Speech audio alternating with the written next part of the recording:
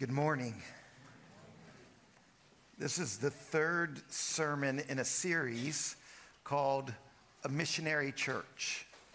And we're exploring the riches of the church's 2,000-year history in order to find the practices that have consistently helped the church live as a faithful missionary community no matter what place, time, or culture she finds herself in.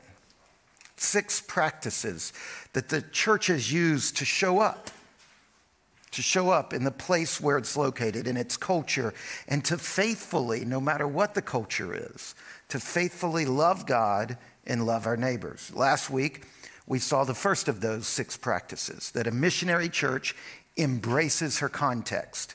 Every age, every region and people group has its own set of assumptions and belief systems and shared experiences and institutions that give it a unique kind of flavor. Our time is no different. This culture we live in is not our culture. We're the missionaries in the culture. We don't own the culture. The culture isn't ours. And so we have to embrace this culture like missionaries. And so as missionaries, we embrace where God has placed us. And when we have that posture, the posture of embrace, it gives us the freedom to engage, not with fear or resentment, but with love. Now, that was the first practice of a missionary church. We embrace. We don't hate. We don't stiff arm. We embrace our context. The second practice that the church has used to sustain its missionary identity is it recovers its confession. We have to recover our confession. What exactly is it that we believe?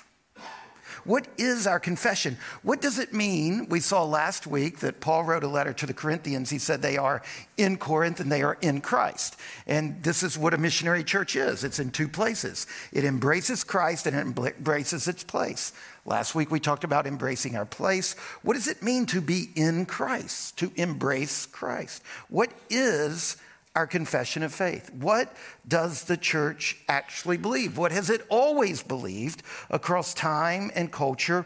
What is the core belief in the midst of all the debates between the Anglicans and the Anabaptists? Yesterday was the birth of Anabaptism. There was a secret baptism that occurred that kicked off the Anabaptist movement. And I love the Anabaptists, and I disagree with them. And there's some things they're very wrong on. Like they think that there's some things I'm wrong on. It's very confusing.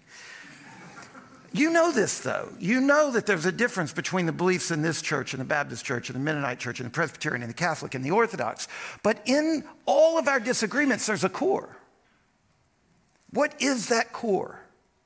What is that core that we all share, that all Christians in all times, in all places, have held to be the essential of the faith?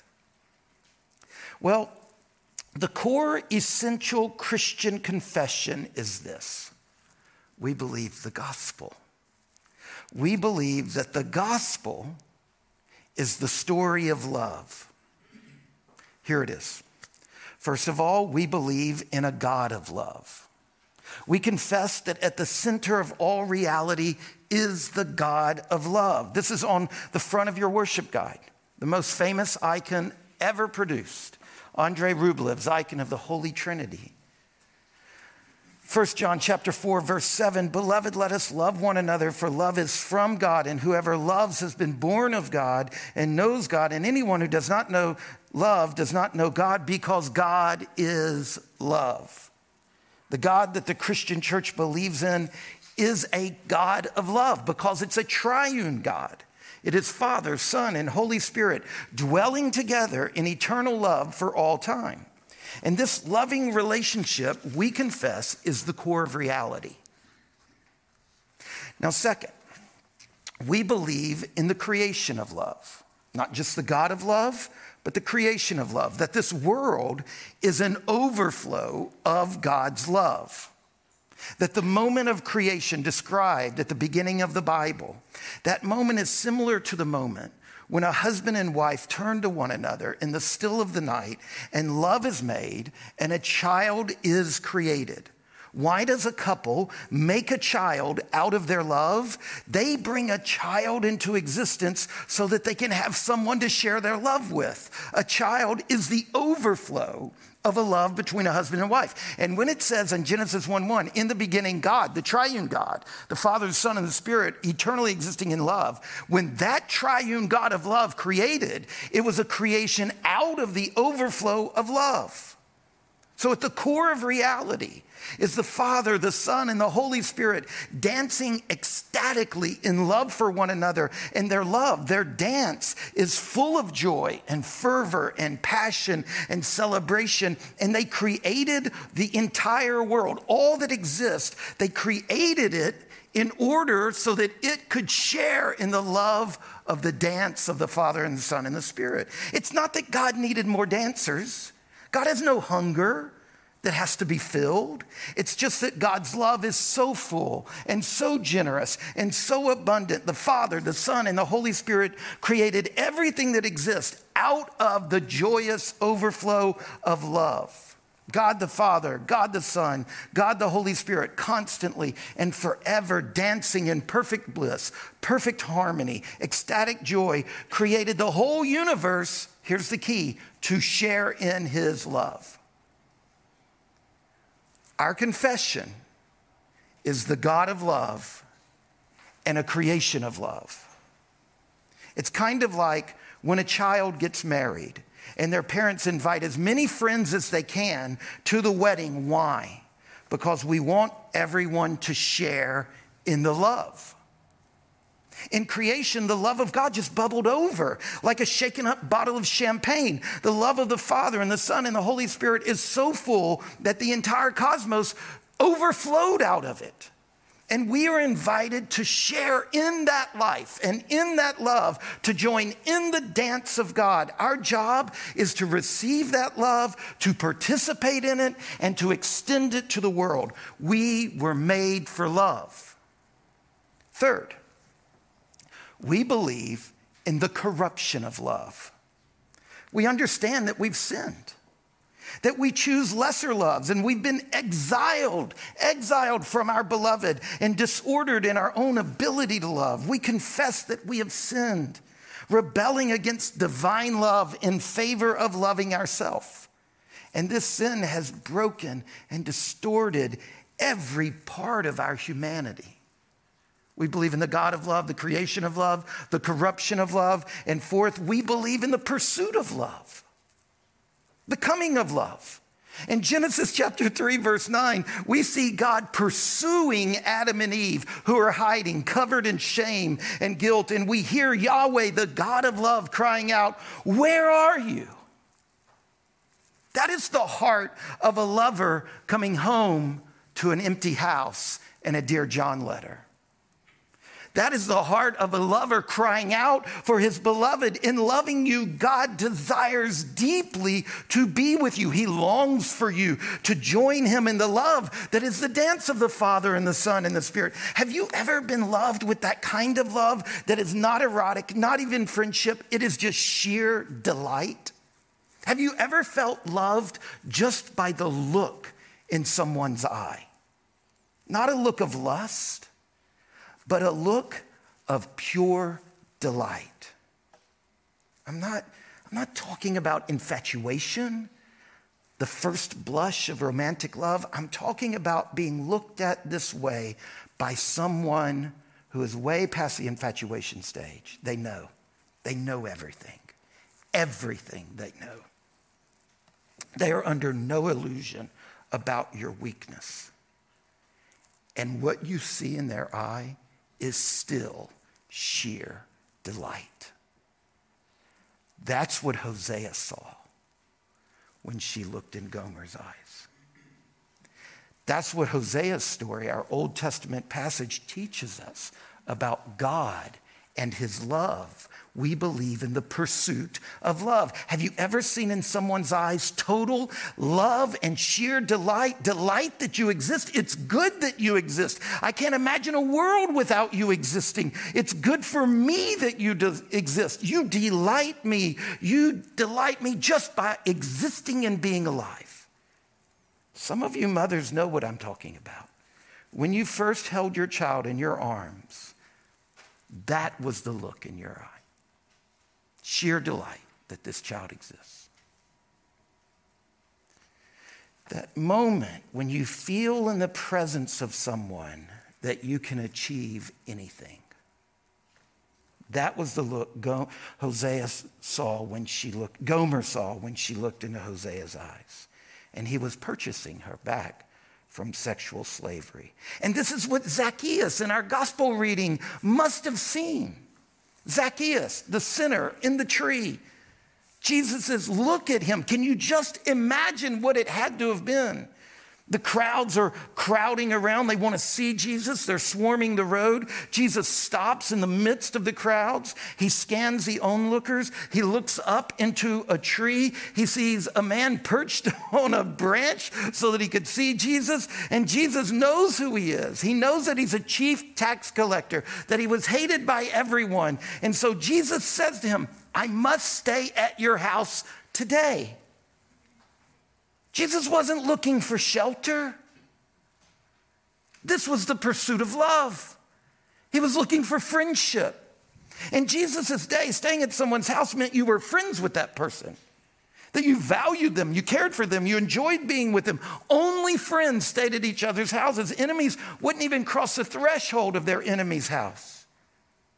It was God's love for the world that drove the Father to send the Son. If you look on the front of your worship guide, one of the reasons this is the most amazing icon of all time is it's the Father, the Son, and the Spirit portrayed, each head inclined toward the other, none toward himself.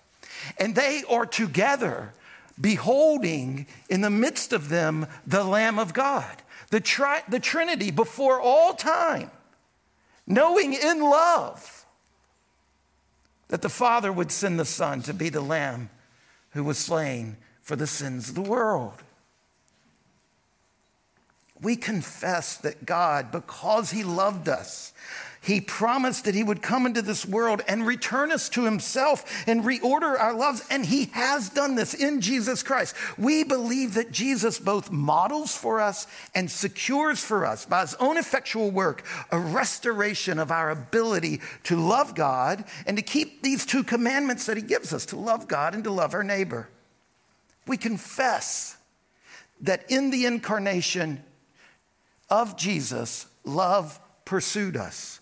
In the teaching of Jesus, love was given a voice. In the ministry of Jesus, love served us. In the crucifixion of Jesus, love bore our suffering. In the resurrection of Jesus, love secured our life. In the ascension of Jesus, love governs us now with wisdom. And in the Pentecost of Jesus, sending his Spirit, love equips us for the works ahead. And we believe in the return of Jesus that love will win, that love will triumph.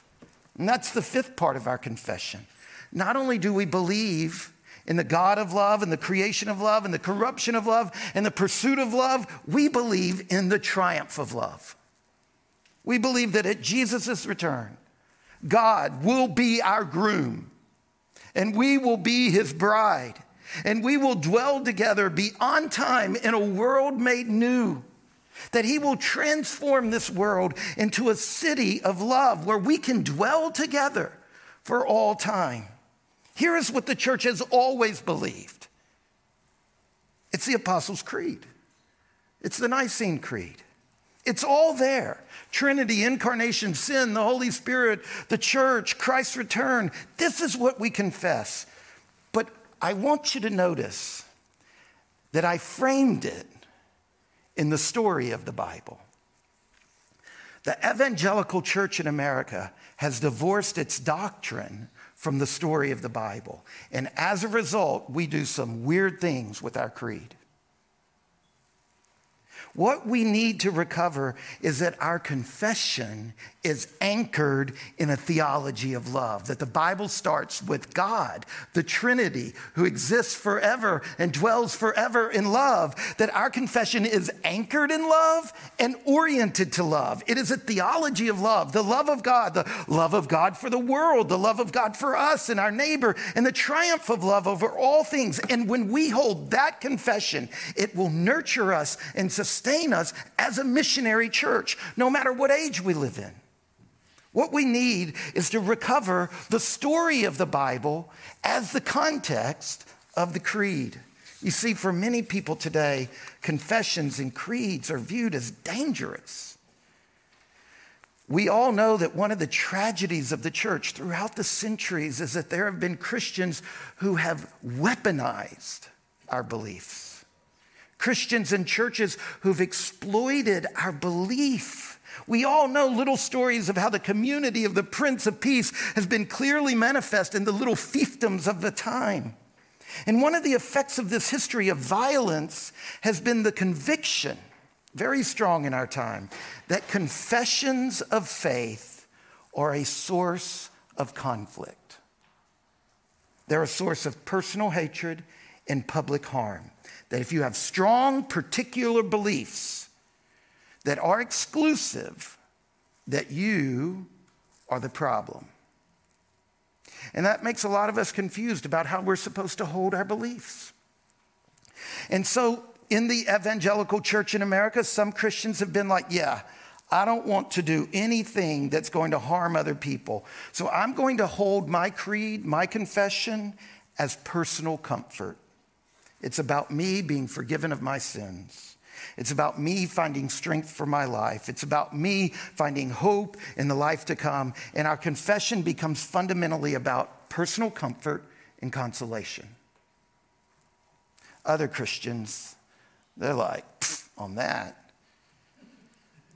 They resent this cultural accusation. They feel oppressed by the thought police, by the politically correct people. And so they take the creed and they turn it outward and they use it for conflict. They begin to think of Christianity not in terms of personal comfort, but as cultural war, cultural contest. It's like we turn our cluster of beliefs into a battle plan for where the battle is in our culture, into these culture war skirmishes. The beliefs supply us the motivation and the tools for this wide-ranging struggle over who gets to run our society. And we hold the line on these beliefs. And I understand both of these moves.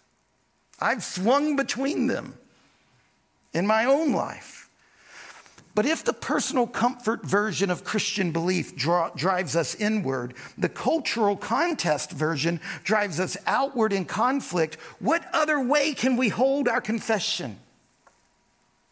It's when we put the confession in the context of the story of the Bible that it's got a different anchor and a different orientation. Remember, the story of the Bible does not start in a garden. That's chapter 2. That's Disney, the deep desire to get back to a garden, to some pristine moment. The story of the Bible doesn't start in Genesis 2. It starts with this: in the beginning, God. It starts in community. And it doesn't end in a city. It ends in a wedding.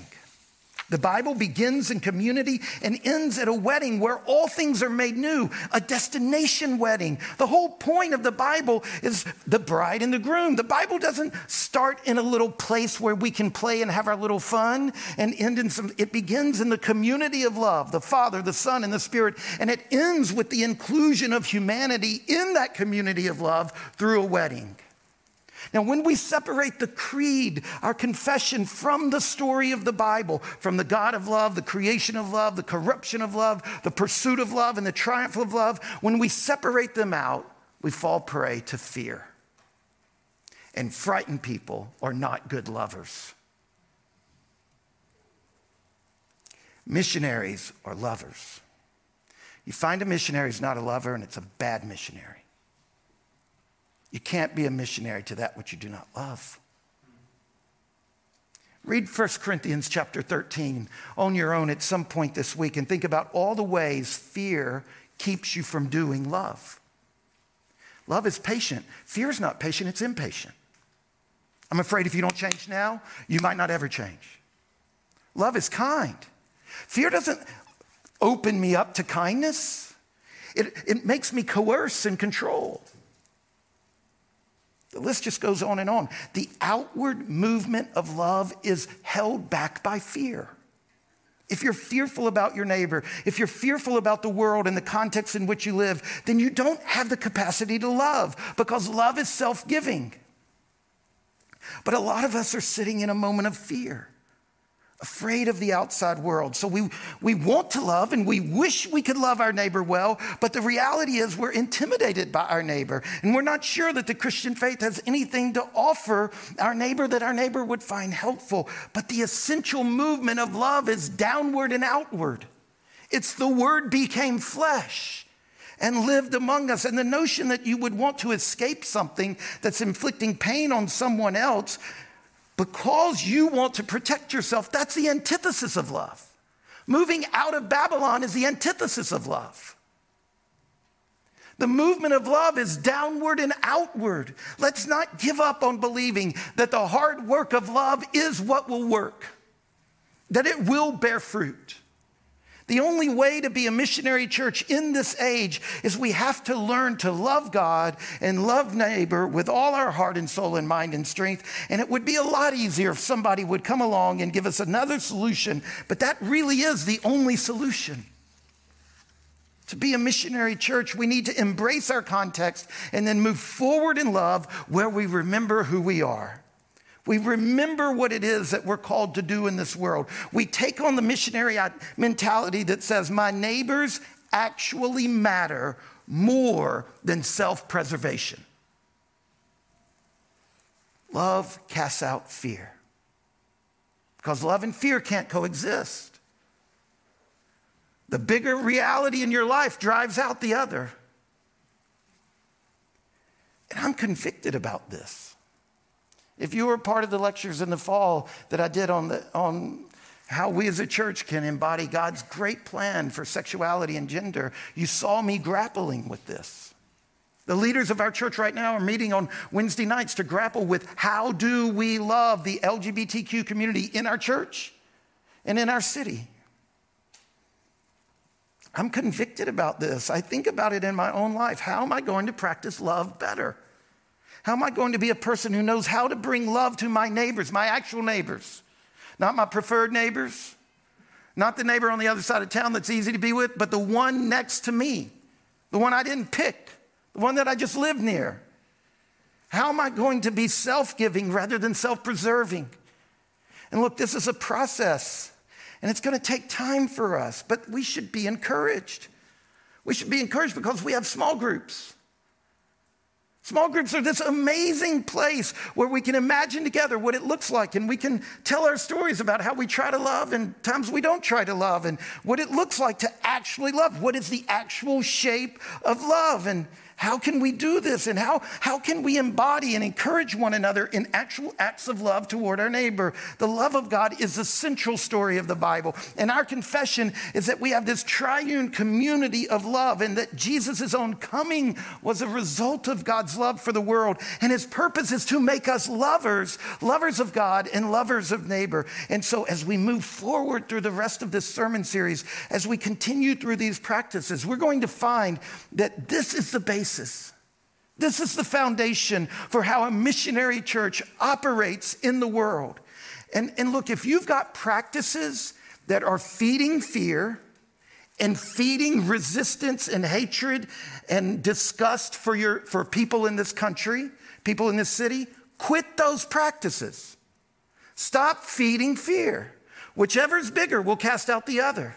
We need these practices where we're constantly reminded of love, where we get to do, Calvin called the table the kiss of Christ. Practices where we engage Christ and meet Christ and help one another become a missionary community, a community whose basic confession is anchored in love and oriented to love. Let's pray.